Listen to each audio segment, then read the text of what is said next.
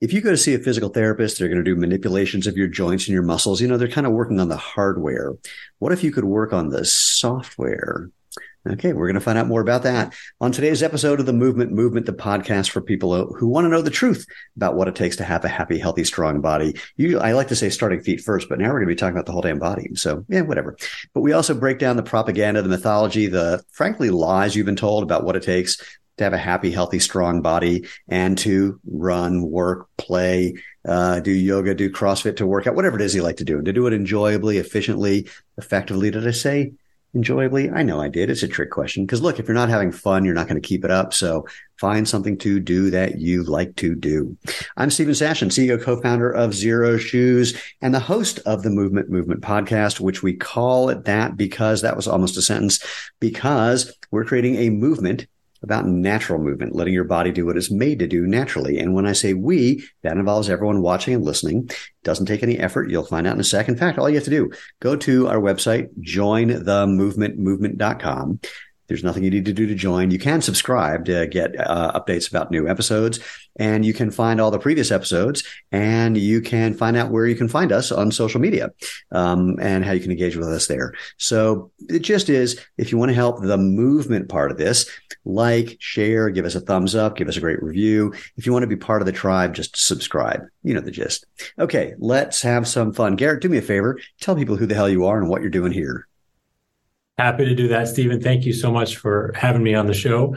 I'm Garrett Salpeter, the founder of NeuFit, and I believe that the most powerful and transformative way to help people recover from pain and injury is to work directly with the nervous system. And I feel very fortunate to have found the sort of Venn diagram where my interests overlap. My background's in engineering and neuroscience, and also I've been an athlete. I've played ice hockey mostly growing up and in college. And I got into this field, because of a few different experiences. One is something that happened to me when I was playing college hockey. I got injured. I was supposed to have surgery to repair some torn ligaments. And I met a doctor who was doing functional neurology and using older versions of direct current as opposed to alternating current, this kind of niche specialty within the electrical technology realm. And working with him, functional neurology, we're looking at not just the tissue damage, but looking at what the neurological response was and how the nervous system was or was not supporting healing, both locally and globally. And then using this direct current technology, I saw firsthand how it helped me heal. And long story short, I avoided surgery, and I was excited as an athlete. But as a pre-engineering student, as a physics major, I was just beside myself with joy to find something that actually made sense scientifically from first principles, sort of like how you describe the obvious kind of reasons why you'd want to try out minimalist shoes, right? So to find something that made sense like that, that's what really got me excited. And that's what really instilled with me with this sense of being called to share this work with as many people as I could. And that's now 17 years ago. And during that time, I finally figured out what I wanted to do when I grow up, and launched the Newbie device, which stands for Neurobioelectric. Launched that about 6 years ago. So that gave me a lot to start with, and I'm trying to think of where I want to begin. Actually, let me start with this. You and I met at some event. I don't even remember which one. Some trade showy something. And I've had a number of shoulder issues for years because I'm a former All-American gymnast, and I don't know one gymnast who hasn't escaped without shoulder problems. And you hooked me up to your electrical device, which we will describe in a bit, and had me go through some things that were, let's say, awkward or difficult at best. And we will describe what that means as well. But after just a very short treatment, which again, we're at a trade show. So it's like, wham, bam, thank you, ma'am, get people in and out to experience it. There was a demonstrable and significant change in the range of motion that I had and the pain that I had had. So so I knew there was a there there. That's why we're on this call. So even about the movement, what we're talking about is about what you're doing. Again, we'll get into more specifically about that in a sec. That actually facilitates movement when you have some sort of injury or other restriction, et cetera. So that's part one. Part two, I want you to dive in a little bit and let's kind of do the history of electrical current things and healing. The two things that I know and have experienced. One is that, I'll do the experience first, is that A friend of mine, when I was in high school, he had a chainsaw accident and cut his forearm pretty badly. And while he was trying to recover, they gave him a electrostim device to keep the nerves below where he had cut towards his hand functioning, so that while the nerves healed, they were still actually engaged. Otherwise, the nerves and the musculature was going to just atrophy. And when he wasn't using this device, me and his other close friend, we were playing with it. So we would, put it on your bicep and activate it, and your arm becomes an amazing catapult. And if you put it on your face if you put it on someone else's face while they're talking, and then you activate it, like their whole face shifts a couple inches to, the right or left, and they can't talk properly, which was hysterically fun. And then when I get to college, and I'm in biology, and they go, hey, we're going to dissect a frog hamstring and show that you can make the muscle contract by adding electricity. I'm going, screw that. And I'm attaching electrodes to people's faces. And the TAs were not happy with that, but they were entertained. So anyway, that's one thing that I know that will lead us into what you're doing. The second thing is I know that for a long time, people have been using electricity and magnetic fields to help with bone repair. So those are the two things that I know. Can you then dive in again, like I was asking a moment ago, to kind of the history of using electricity as part of a healing modality, and then lead that into, the newbie and what you're doing? Yes. Well, first of all, I'm disappointed that I was never in your lab class in college, because I think that would have been a lot of fun. Yeah, absolutely. So I think to start this, it probably is worth talking about that experience that we had at the trade show with your shoulder, and then that'll kind of create the context for why some of this matters. And there's a couple interesting points about that. When you have an injury or experience trauma like that, there's, of course, sometimes tissue damage and things that need to heal. But a lot of the reason that we experience pain and limitation is not about the original injury as much as it is how we respond to it, the neurological response to injury and trauma. And that involves a whole suite of protective patterns, including creating tension in some muscles to guard and brace the body. It involves shutting down other muscles to limit movement. It involves pain. Pain is an active signal created by the brain in order to tell you to do something, or more likely to stop doing something, right? Don't use this area, don't do that movement, et cetera. And it's at least partially, therefore, a software problem. And what we want to be able to do is find where the brain and nervous system are imposing those patterns on the body in order to be able to correct them or be able to optimize them so that we can restore movement within the realm of what's responsible and safe if there is any sort of tissue damage. So that of course is factored in, from the beginning.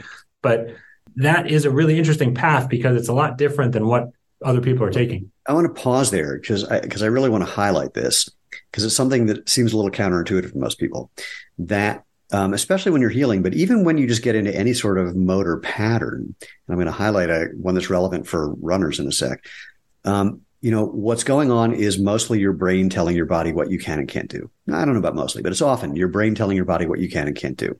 And this shows up actually in endurance athletes as well, where there's the theory of this from Tim Noakes is, there's a thing called the central governor that's a part of your brain that's keeping you from doing something stupid, essentially, from overexerting in a way where your tendons could pull so hard on your joints or bones that they could break the bone or, snap a joint. And so I see this often, where we will develop a habit and your brain goes, oh, okay, that's what we're doing now.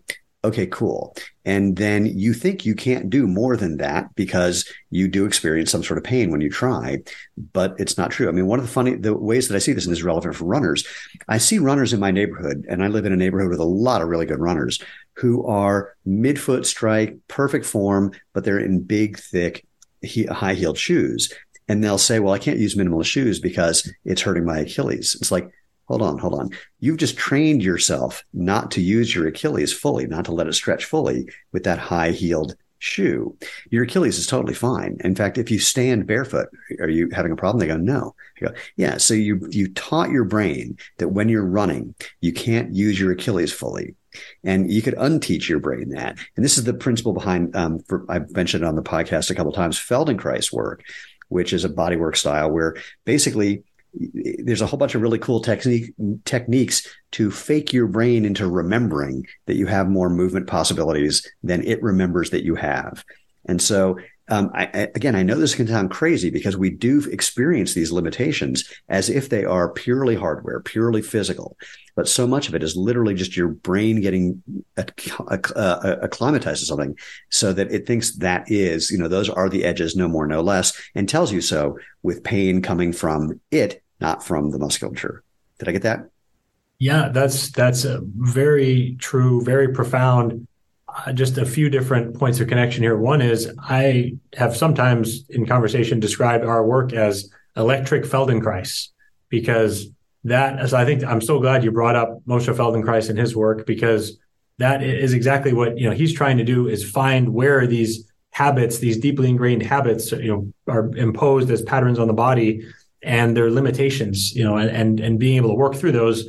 It doesn't create new capacity. It allows the individual to tap into existing capacity that they already have. They're just blocking themselves from being able to express it. And that plays into what you're talking about with Dr. Noakes and this notion of a central governor. He talks about fatigue actually being a governor that the brain imposes, because our brains are trying to get us to do less, right? Like you talked about, don't pull muscles too hard so we don't pull tendons off the bone, right? Of course, that's a safety mechanism. It's important. We don't want to override that, but it's often set way too conservatively, and so it weakens us.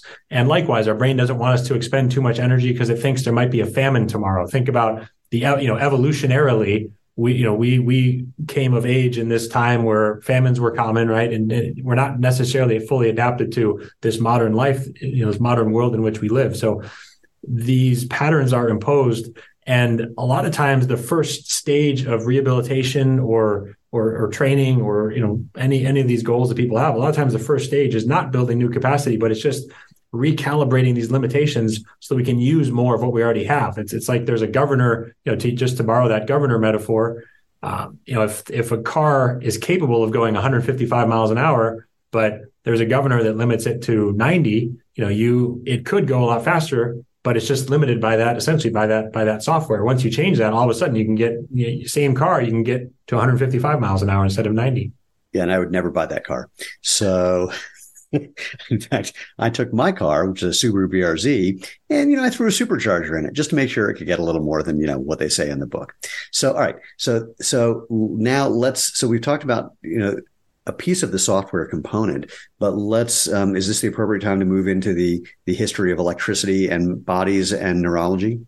Yes, it is. And I think it's just important because that establishes the why. So we now know, okay, the nervous system is important. How we can interact with the nervous system via technology becomes important. And this is where some of those distinctions between alternating current and direct current become really meaningful, and where some of the history now, I think in context, will be more interesting. So when we have alternating current devices, the signal goes back and forth, positive, negative, and it causes muscles to contract, actually to co-contract and fight each other. So back to the car metaphor, it would be like if you were driving your car, hitting the throttle and the brake pedal at the same time. Even with your Subaru turbocharger, you're still not going to be going very fast because some of that energy is just wasted overcoming the resistance of the brake pedal, right? So there's limitations there. Also, our nervous systems work naturally on direct current. And so when you use these alternating current devices, which just, for reference, is virtually everything that's out there, these TENS units, Russian stim, interferential,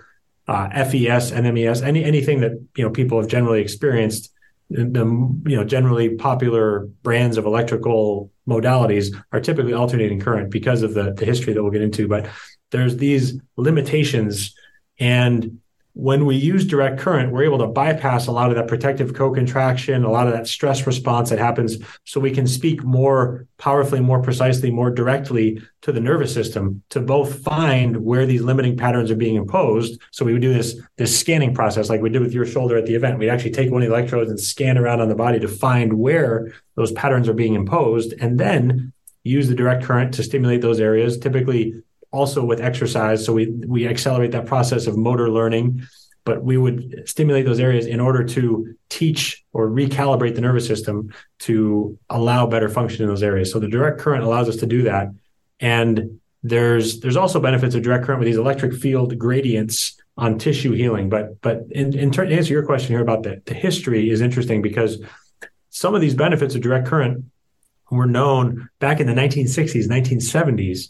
And you might wonder, well, okay, why are you telling me this is new and different, right? It's been known for that long. Well, there was always this one kind of important limiting factor with direct current, which is whenever you would turn it up high enough to create enough stimulus to drive adaptation within the body, it would always sting and burn the skin, because direct current, you get these ions build up and that increases resistance, which leads to heat dissipation, right? So you could burn. And the Soviets would literally burn their athletes, and they could do that for Mother Russia, but we're not doing that over here in the Western world, right? So it totally fell out of favor because of that limitation, except for a few niche use cases like microcurrent, some of these things that I mentioned I had experienced on my own injury rehabilitation journey and things like that. But it really fell out of favor. And so in that void came all these alternating current modalities, because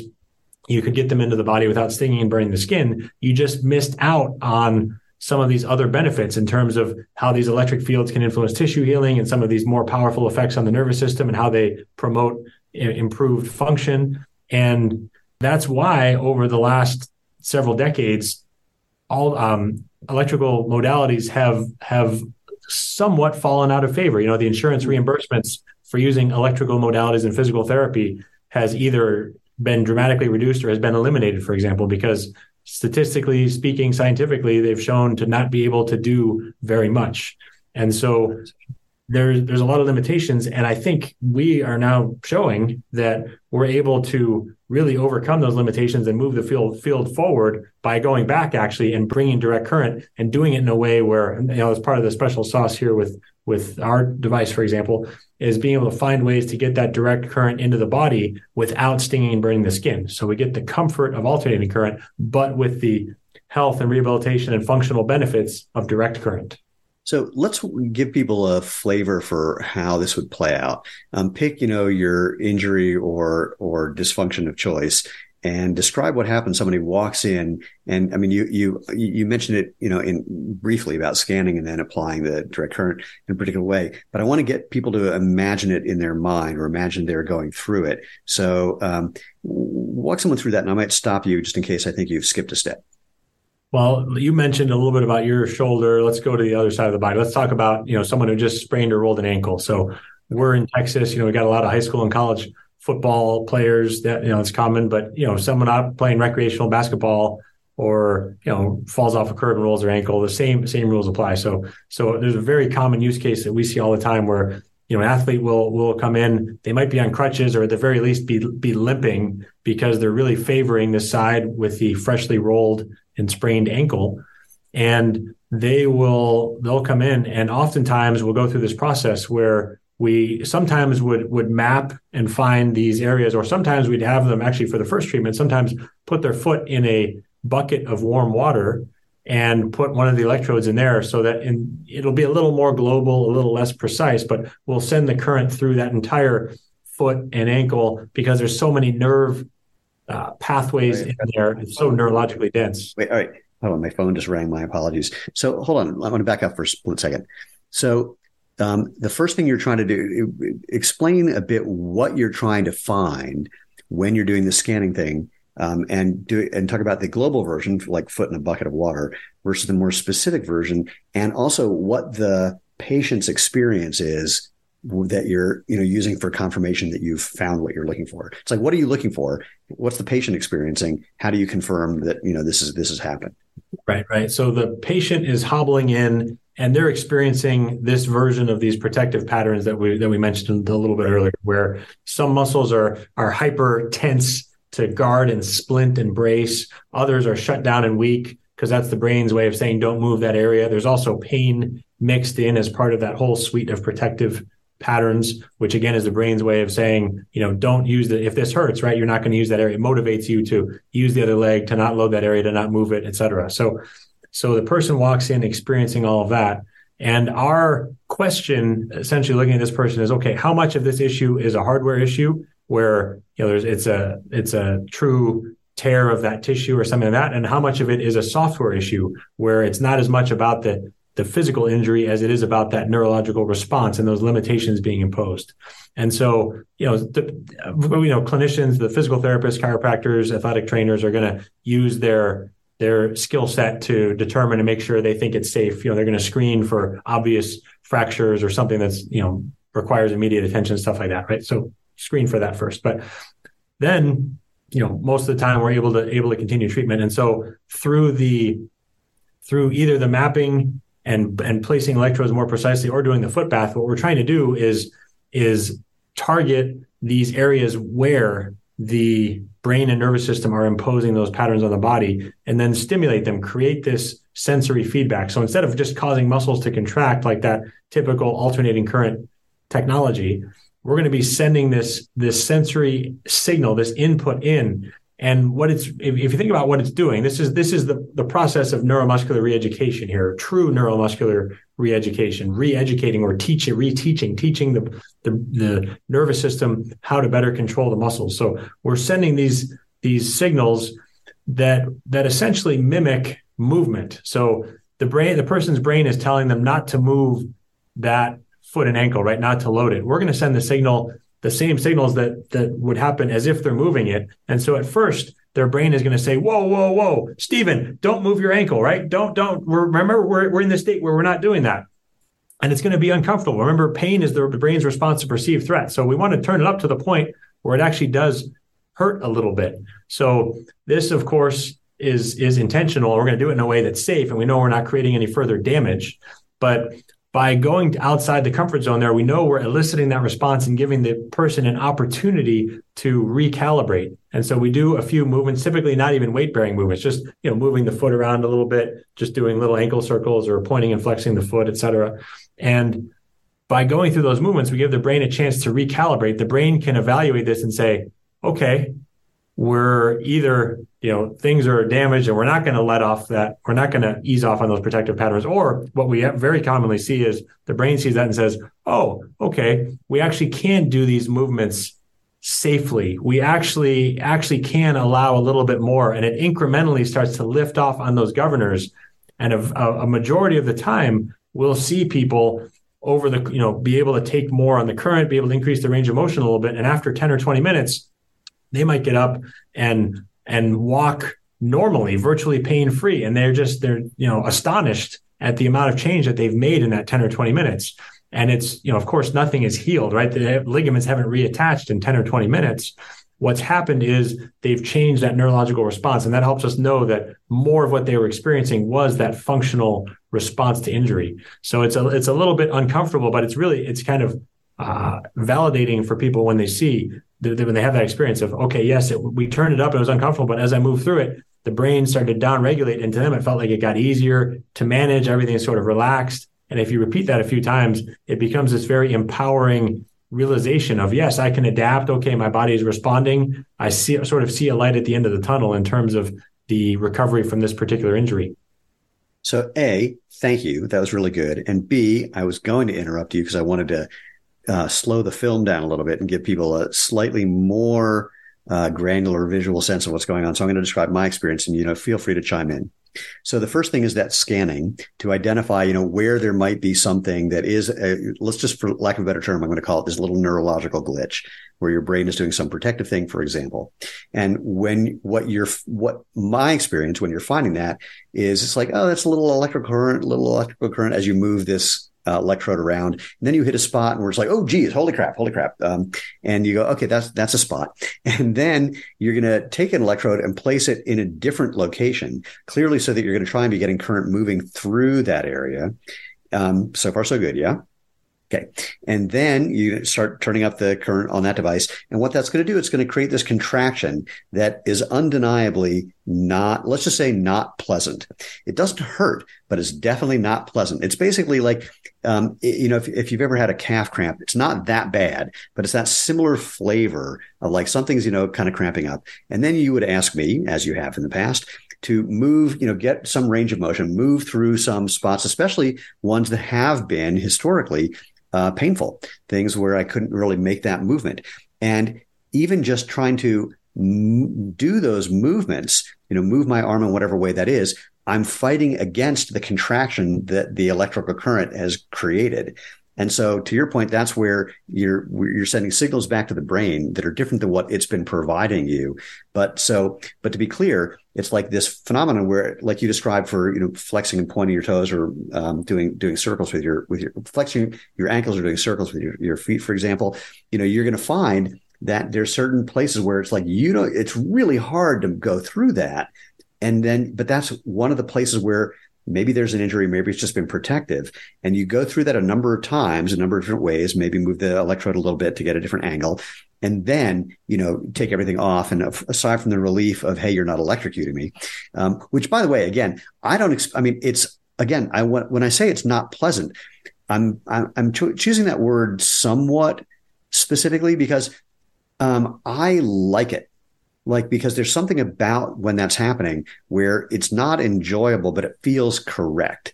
There's something about it where it's like, ooh, that's a good thing. But it's like lifting weights. Those last couple of reps are really hard, but that's where the money is. It's a similar kind of feeling here, just cognitively. And so anyway, so there's that kind of annoying thing of trying to find the initial spot. And then the different thing where it's not quite as localized, but you've got this contraction going on that you're moving through and against, that's kind of waking up your brain a bit and giving you some movement that maybe you haven't had for quite a while for all those governor reasons. And then you stop everything, current off, that feels good. And then suddenly you're like, holy crap, I've got more motion than I thought I had before, or motion that I had before that was painful is either reduced or eliminated. That was my experience. Do you want to add any color to that? Yeah, I think that's a great way to describe it. In terms of finding the spot, I think one other little bit of color I would add would be to say that it's somewhat similar to the feeling of if you're having body work done, getting massage or something like that, where if someone's working around and they find a trigger point, it's like, that's so good. Exactly, yeah. It's clearly uncomfortable, but it's also it's productively uncomfortable is one of my favorite ways to say it. Like, there's something there that needs to be addressed, and even though it's unpleasant, that it's worthwhile, and you kind of want more. You want to go through it because there's yes, that hurts. Don't stop. Yeah, that's right. Exactly. So here's I want to ask a number of questions. I don't even know where to begin. Let me start with this one. What are the kinds of things that you are typically treating, or what are the kinds of things that that's one way of asking it. The other is, what are the kinds of effects you're typically seeing? So the effects are certainly related to reductions in pain, improvements in strength, range of motion. And, in terms of the context and the types of conditions or situations in which people would seek out this sort of treatment would be, immediately after an injury, like we talked about, that, acute recent ankle sprain or injury like that. Also chronic pain, post-surgical. And then there's a whole category of being able to work with people who have experienced stroke or spinal cord injury or have MS, and where we're talking about not curing MS, for example, but talking about helping them restore function through that process of neuromuscular reeducation to improve quality of life. And there are some people who over time have been able to get off of walkers or get out of wheelchairs, and it takes a while, but really tap into the power of neuroplasticity to improve function. So of course, that's a very broad range. I just shared this whole range of all these different populations. And you might think, like, how can you possibly be talking about, elite athletes and MS patients in the same sentence? And the answer is that there's this common thread throughout all of those populations, and specifically about the issues that they're dealing with. And that common thread is the nervous system. Are there any contraindications for anything where it's like you would say if somebody walked in the door or hobbled in the door or rolled in the door, you'd ask them something and go, you're going to have to go next door and see somebody else? If someone has a pacemaker or is currently pregnant, stuff like that, it's those sorts of things. You're suggesting that if somebody's pregnant and they got this treatment, it would not give their babies superpowers? Well, no one's done the research yet to know. So until we find out, we don't do it.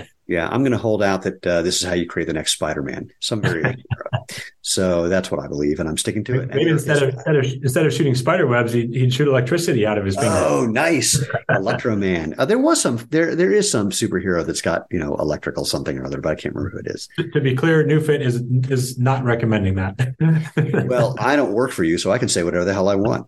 So, all right. So the next question. I mean, you've been doing this for how long? Well, versions of this for about 18 years at this point. Now, here's, of course, the wacky question. How many people have learned how to use your device and do this technique, if you will?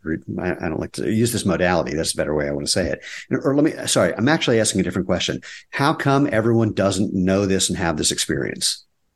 Well, when I mentioned I've been doing this for 17 or 18 years, the first 8 to 10 of that was using older versions of the technology. I also went back for additional graduate school in neuroscience and kind of piecing together both the methodology and then continuing to see ways to improve upon the technology. And for a while, I was just kind of waiting for someone else to do it, and finally, decided, okay, I'm going to do it. And so, then it was a couple of years of work. Wait, hold on. Did you do what Lane and I did? I refer to as uttering the 5 dangerous entrepreneurial words. How hard could this be? Basically, yes. And the answer is it was a lot harder than I thought. And I'm glad I didn't know going into it, or I don't know if I would. No. Look, dude, when we had some guys about 7 months in who had all been in footwear for 35 years say that, hey, we would do this with you because we believe in you and what you're doing. But we've been in footwear so long that we're not stupid enough to start a shoe company. And Lena and I both said, yeah, we know we're hyper optimistic and naive, but that's the only way anything ever gets started. So, that's just not uncommon. And backing up to your point of I was waiting for someone else to do it. There's nothing I like more than when I have an idea for a product or a business and someone else does it before I can, because then I can just buy it and I don't have to go through all those entrepreneurial problems and hassles and craziness. So, good on you that you got to the point of going, I'd better do it myself. I can relate to that. So then, we ended up launching the device finally about 6 years ago. And, it's sort of in this interesting point in terms of, how many people are using it? Well, there's several thousand people certified in it among physical therapists, chiropractors, athletic trainers, other professionals. And then there's also, a lot of people listening to this have likely never heard of us before, right? So it's this interesting place where I liken it to us trying to climb up Mount Everest, and we've made it up a little bit of the way so we can look back and appreciate the view and appreciate how far we've come. But it's also very humbling to look up and say, oh shit, we got a long way left to go, right? Because I think this can help so many more people. I know this can help so many more people. And, it's part of my job, but I feel as a real responsibility to help get the word out. And that's why I'm grateful to be on here talking to you, to share this message with people. But I think it's in this interesting state where, there's somewhere between 3,000 and 4,000 people who have been certified in the use of the Newbie so far. And, for them, many of them tell us that it's changed the way they practice. Even physical therapists who are in practice 20 or 30 years and are extremely skilled and knowledgeable, they tell us that this is either the missing link, or this gives them a new direction. This helps them train their staff, or this helps them get more enthusiasm and faster results with their patients. And, it changes the way they practice for the better. So it's so exciting and motivating, to hear that. And then there's also people who I think can and will have that experience, but they're less of that kind of early adopter mindset, and they want to wait for the research. They need to wait until it's closer to becoming the gold standard before they'll even look at it. And there's this filtering effect of the amount of time that it takes for techniques or technology to go from basic research into randomized controlled trials into daily practice. And so it takes time to filter through there. And we have just published, our first 3 or 4 legitimate scientific articles showing the validity of the Newbie and the benefits in different use cases. And we've got another one that we just completed that's going to be published in the next several months from the time we're recording this, which I think is going to be a real game changer, showing nerve regeneration in neuropathy patients. Oh, wow. But in terms of the arc of this conversation here, I think that, in order to get this in the hands of more people, part of it is our responsibility to meet people where they are. And conduct those studies, both so that we can demonstrate, the efficacy of the newbie, and then so we can learn how can it be better, where does it work great, where might it not work as well. There's a lot of stuff that we certainly don't know everything yet, but we're learning right alongside people, but also being able to validate and meet people where they are. When they want to see that research, we want to give it to them. We have a full-time PhD neuroscientist running our research program. Here's a weird question that's kind of related to this. I mean, first of all, in the physical therapy world, it always cracks me up when there's some product that's advertised as an infomercial that is fundamentally looked at as a joke. I will mention two, my favorite being the Shake Weight, which Saturday Night Live did the best spoof commercial ever about how absurd this thing is.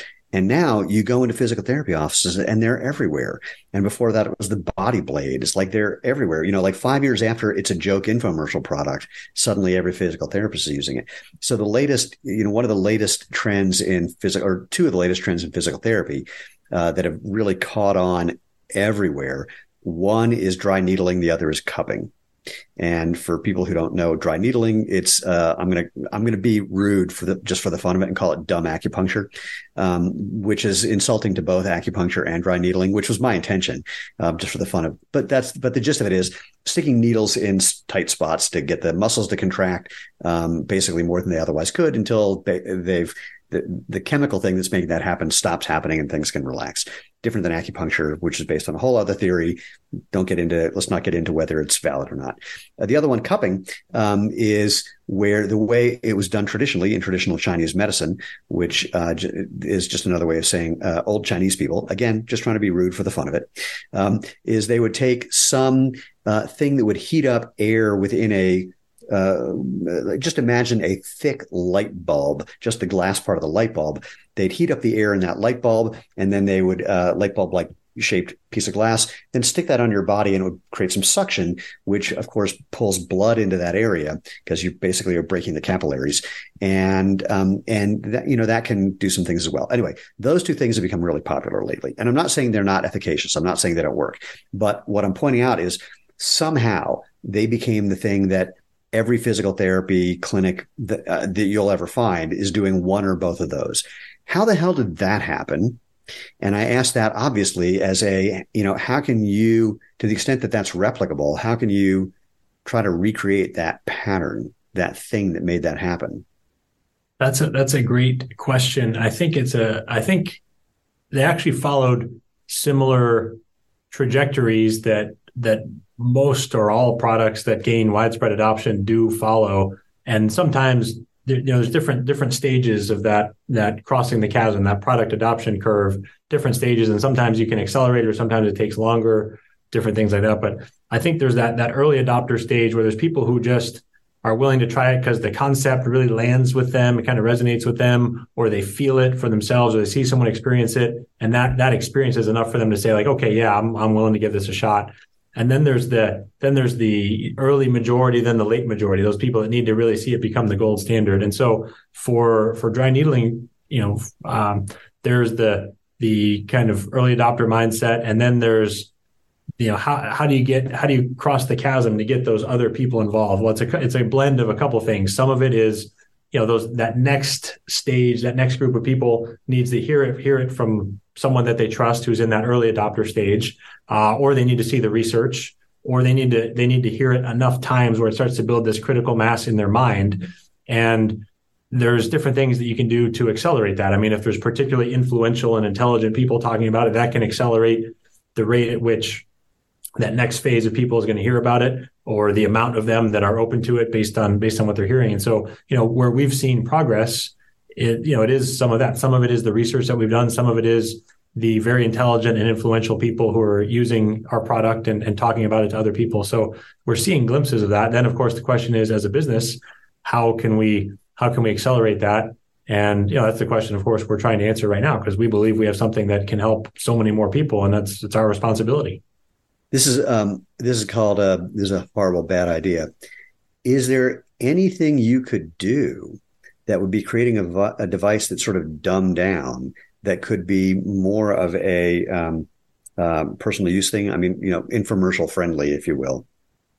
That's possible. We're looking at, of course, we're always trying to improve our product. Never want to be caught flat-footed, or just, we know that, especially with this day and age with technology advancing and things like that. So right now we're looking at ways to miniaturize some of the components so that we can take our relatively large device and potentially, do just like you're describing, make, more personal use versions and stuff like that. So, it's, at the time we're sitting here, it's certainly further down the road, but we did have a breakthrough in terms of being able to miniaturize some of the key components that open up some of that there. So yeah, I think something like that could be a big part of the future of our business, and ways to make it more accessible and still even work with the physical therapy clinics and their practices that we've collaborated with so well, because they could then provide it to their own patients, and we can work together to get it out there too. So I think that's a good idea, and something that is definitely we're looking at as part of our future plan and where we might go as a company. Are there any issues about insurance covering this treatment? The treatments are, so there's a few different things for any practitioners listening. They'll know, likely have experienced what I alluded to earlier, where, reimbursements for traditional electrical stimulation have either gone away or have been so limited they're not even worth pursuing. But these treatments, because they're active, there's a real methodology to it. It's not just put the pads on and leave someone there. So these are often billed when clinicians choose to bill insurance, when it's appropriate to do so, they bill them using codes like neuromuscular reeducation, therapeutic activities, sometimes manual therapy. We can hook up the electrodes to a glove and do some manual therapy there. So billing where it's appropriate. And then some practices are able, some practices are hybrid and they're out of network. And so they're charging cash to their patients. And for them, they really like having something that creates that sense of value and enthusiasm. So people are willing to invest. They're willing to pay out of pocket because they're real differentiating. Yeah, it's like if insurance is picking up the tab, it's a different thing than you putting your money down and committing to it. Yeah. It's like a friend of mine is one of the guys who, I don't know, he didn't invent prolotherapy, but he's like the expert and taught almost everybody how to do prolotherapy, which for people who don't know, if you know platelet-rich plasma therapy, PRP, PRP is the insurance coverable sometimes version of Prolo, where they're injecting, in the case of PRP, injecting platelets that they've spun out of your blood into ligaments and tendons, typically to initiate a healing response. The platelet part is possibly a little hand waving, but the thing that's doing the heavy lifting is this sort of selective injury. And I asked my friend Tom, so what about the research on prolotherapy? He says, I don't need research. I said, why is that? He goes, well, because what I do is extremely painful and extremely expensive, and people come back over and over and tell their friends about it. He said, that's all the research I need. So I was like, point well taken. There was one other thing. How often are people just anxious about the whole idea of electricity at all? I mean, how much are you affected with just what people have in their mind, pun intended, or appropriate metaphor intended, with electrostim or electroshock therapy? Because that's what most people are familiar with when it comes to electricity in your body. So that definitely is a little sense of reservation for some people when they come in, but in our experience, it's very easy to overcome that just by putting the pads on someone, turning it up slowly, kind of letting them ease into it, and feeling like, okay, this is actually kind of pleasant, especially at lower power levels, and explaining to them this is a medical device. For in our clinic, we can say we've literally treated thousands of people with this. And have an excellent safety record, and all there's different things that we can say, but letting people kind of ease into it so that they can let their guard down. Because even if they understand intellectually that it won't hurt them, they're still we talk about these parts of the brain, outside of conscious control that are limiting our movement, creating pain. Those parts of the brain can still be in alarm mode, on high alert, thinking, oh my gosh, this is threatening, right? So helping them, letting them feel it, so that those parts of the brain even can start to really understand that this isn't going to hurt them. And sometimes the first session is just about acclimating to the sensation, and you might not do as much work, or maybe just a little more gentle and conservative in that first session, and wait to do a little bit more meaningful work or increase the power a little bit more in the second session until someone's kind of acclimated to the sensations. It is funny how your brain will have ideas about some phenomenon and then protect you from this imagined phenomenon. The example that just popped in my mind, we live, there's a trail right outside our backyard, and there's a horse farm, and they have an electric fence. Now, I've touched an electric fence. Painful is not the right word. And I don't want to say shocking because that's too on the nose, but it is like one of these, like, it's not what you expect it to be. And it really is this primal kind of, holy crap. The joke is they have an electric fence and I come nowhere near it, even though I know it isn't turned on. I'm like hyper aware but I know that it's not doing anything, which cracks me up. So is there anything we missed about just giving people a good introduction to what we're talking about and what you're doing? Well, there's one thing just to call out there that does speak to, even though intellectually it's not turned on, you have that fear response from having touched that before, and that speaks to how difficult it can be to talk with rationally, those subconscious parts of ourselves. And so I think there's a whole lesson in there, regarding psychology and helping people with trauma and stuff like that. But also why work like this, why body-based work like what we're talking about here can be so useful, because you can, without language and rational thinking, communicate more directly with some of these subconscious areas of brain and nervous system control. So I think that's a really powerful example. I like that. I may actually borrow that in conversation. But I can tell myself the electric fence isn't turned on, but I still am like kind of sweating, like don't really want to touch it. No, it's funny. I mean, like, you could show me that the battery is not connected and part of my brain is still going to go, I don't know. It's a riot. And I think of myself as a rational person, but there are some of these things where, and I look, if I saw the battery was disconnected and someone else grabbed it, I'd be the first one to do it. But if or the second one to do it. But if I'm the first one, it's like, maybe there's something that still has to discharge. It's so fascinating. And of course, we're dealing with a similar thing, which is just when people have any belief, getting people to unbelieve something, whether it's just for a moment and an immediate treatment or something more long-term. This is the challenge. I actually just got an email from Dan Lieberman, Dr. Lieberman from Harvard, who helped create the whole barefoot movement thing. And he has a couple of new papers. And he said, I'm just trying to bust a bunch of myths. And I sent him a video back saying, yeah, that's not the way it's going to work. Because if people have a belief, you can't just tell them they're wrong and bust the myth. They're going to pick it apart and find some reason to hold on to what they still believe, because that's what we do, us humans. So so this is what's fascinating to me. One of the things that's fascinating to me about what you're doing from a practical standpoint is just, again, what does it take to wake people up or introduce people or give people the experience of something unusual / new that's demonstrably valuable, because that's what we're both fundamentally doing. And it's an intellectually interesting process, but for those of us running the businesses, sometimes you want to beat your head against the wall. And as my wife always says, this would be so interesting if it wasn't about us. If we were just reading it in a book, it would be really interesting. But the fact that we're having to deal with it, that's a whole different game. That's right. So, the whole emotional, of course, you being a founder, I know we're on that same emotional roller coaster ride of, something bad happens. And then we have those same subconscious traps. Our brains extrapolate out, oh my gosh, does this mean that we're in trouble and the business is failing? Does this mean? No. That's why I have my wife.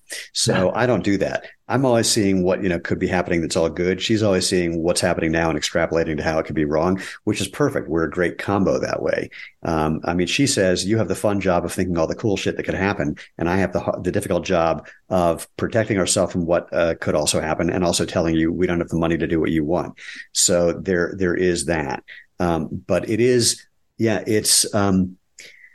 I don't do that kind of wacky extrapolation for better or worse. It means that Lena does a lot of planning and she doesn't tell me about it because I'm just oblivious. I just show up and she tells me what to do. When we take a vacation, she's done all the planning. I just go for the ride. It's a perfect division of responsibility there. I would agree with that. Again, her job is way less fun than mine, but it's really important to have both of those things in play. Otherwise, it's a real mess, because people do the opposite too. They see things going well and they extrapolate and think, "Ooh, it's just going to keep getting better." It's like, whoa, put the brakes on that one. This is not what you think it is. So just because Kim Kardashian promoted your thing, that doesn't mean you're going to have a business in 2 years. And so that's a whole other story. Anyway, we don't need to talk about entrepreneurial angst. Most importantly, Garrett, if people want to find out about NeuFit and have someone treat them with a newbie, how will they find out more about you and then find someone where they can experience what we've been talking about for the last however many minutes? Two best places to do that would be our website, which is www.neu.fit. That's NEU, like neurological, NEU.FIT. And then also on social media, we're most active on Instagram. Our handle is @NeuFitRFP for Rehab Fitness and Performance.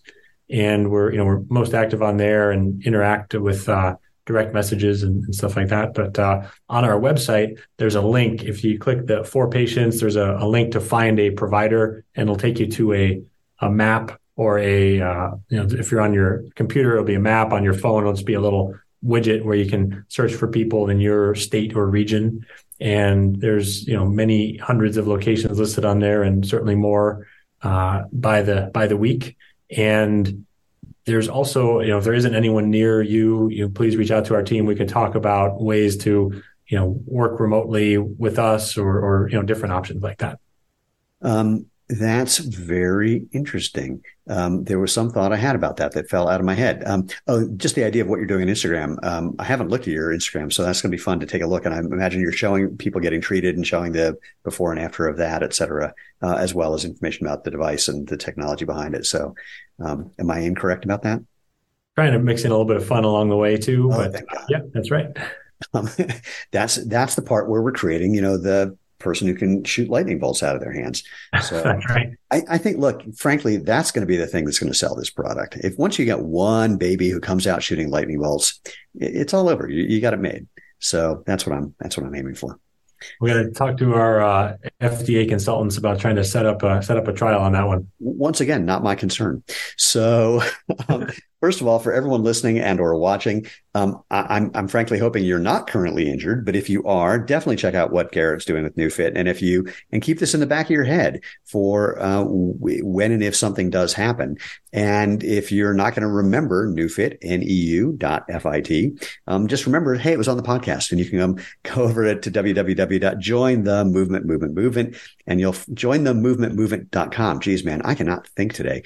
And you'll find this episode. So that's all you need as a reminder, is just go check out our website. And when you're there, again, find the previous episodes, find the ways you can find us in social media, find the places you can leave a review and a thumbs up and a like, and hit the bell icon on YouTube to get notified of when we have new episodes. And if you want to reach out and drop me an email with requests or questions or suggestions for people to have on the show. And if you've listened to this before, I'm dying to have a conversation with someone who thinks I have a case of cranial rectal reorientation syndrome. And if you're that person, that's cool. I want to hear about it. I'm open to the conversation. And if someone ever proves me wrong, I'm happy to adjust and find either something different or something new. I'm more attached to the truth than I am to my opinions about things, which is, I've been told by some of my friends, an annoying trait. So, because anyway, that's a whole other story. Anyway, bottom line, you can drop me an email. Just send me an email at move, M-O-V-E, at jointhemovement.com. But most importantly, second most important, if you want the most comfortable pair of shoes that let your feet do its natural and let your body do what its job is. So when your feet do their job, your body can do its job. That was almost English in my head until it came out of my face. Then go to zeroshoes.com and find we have casual and performance shoes, boots and sandals for everything you can think of that you might want to do. But the most important part, go out, have fun, and live life feet first.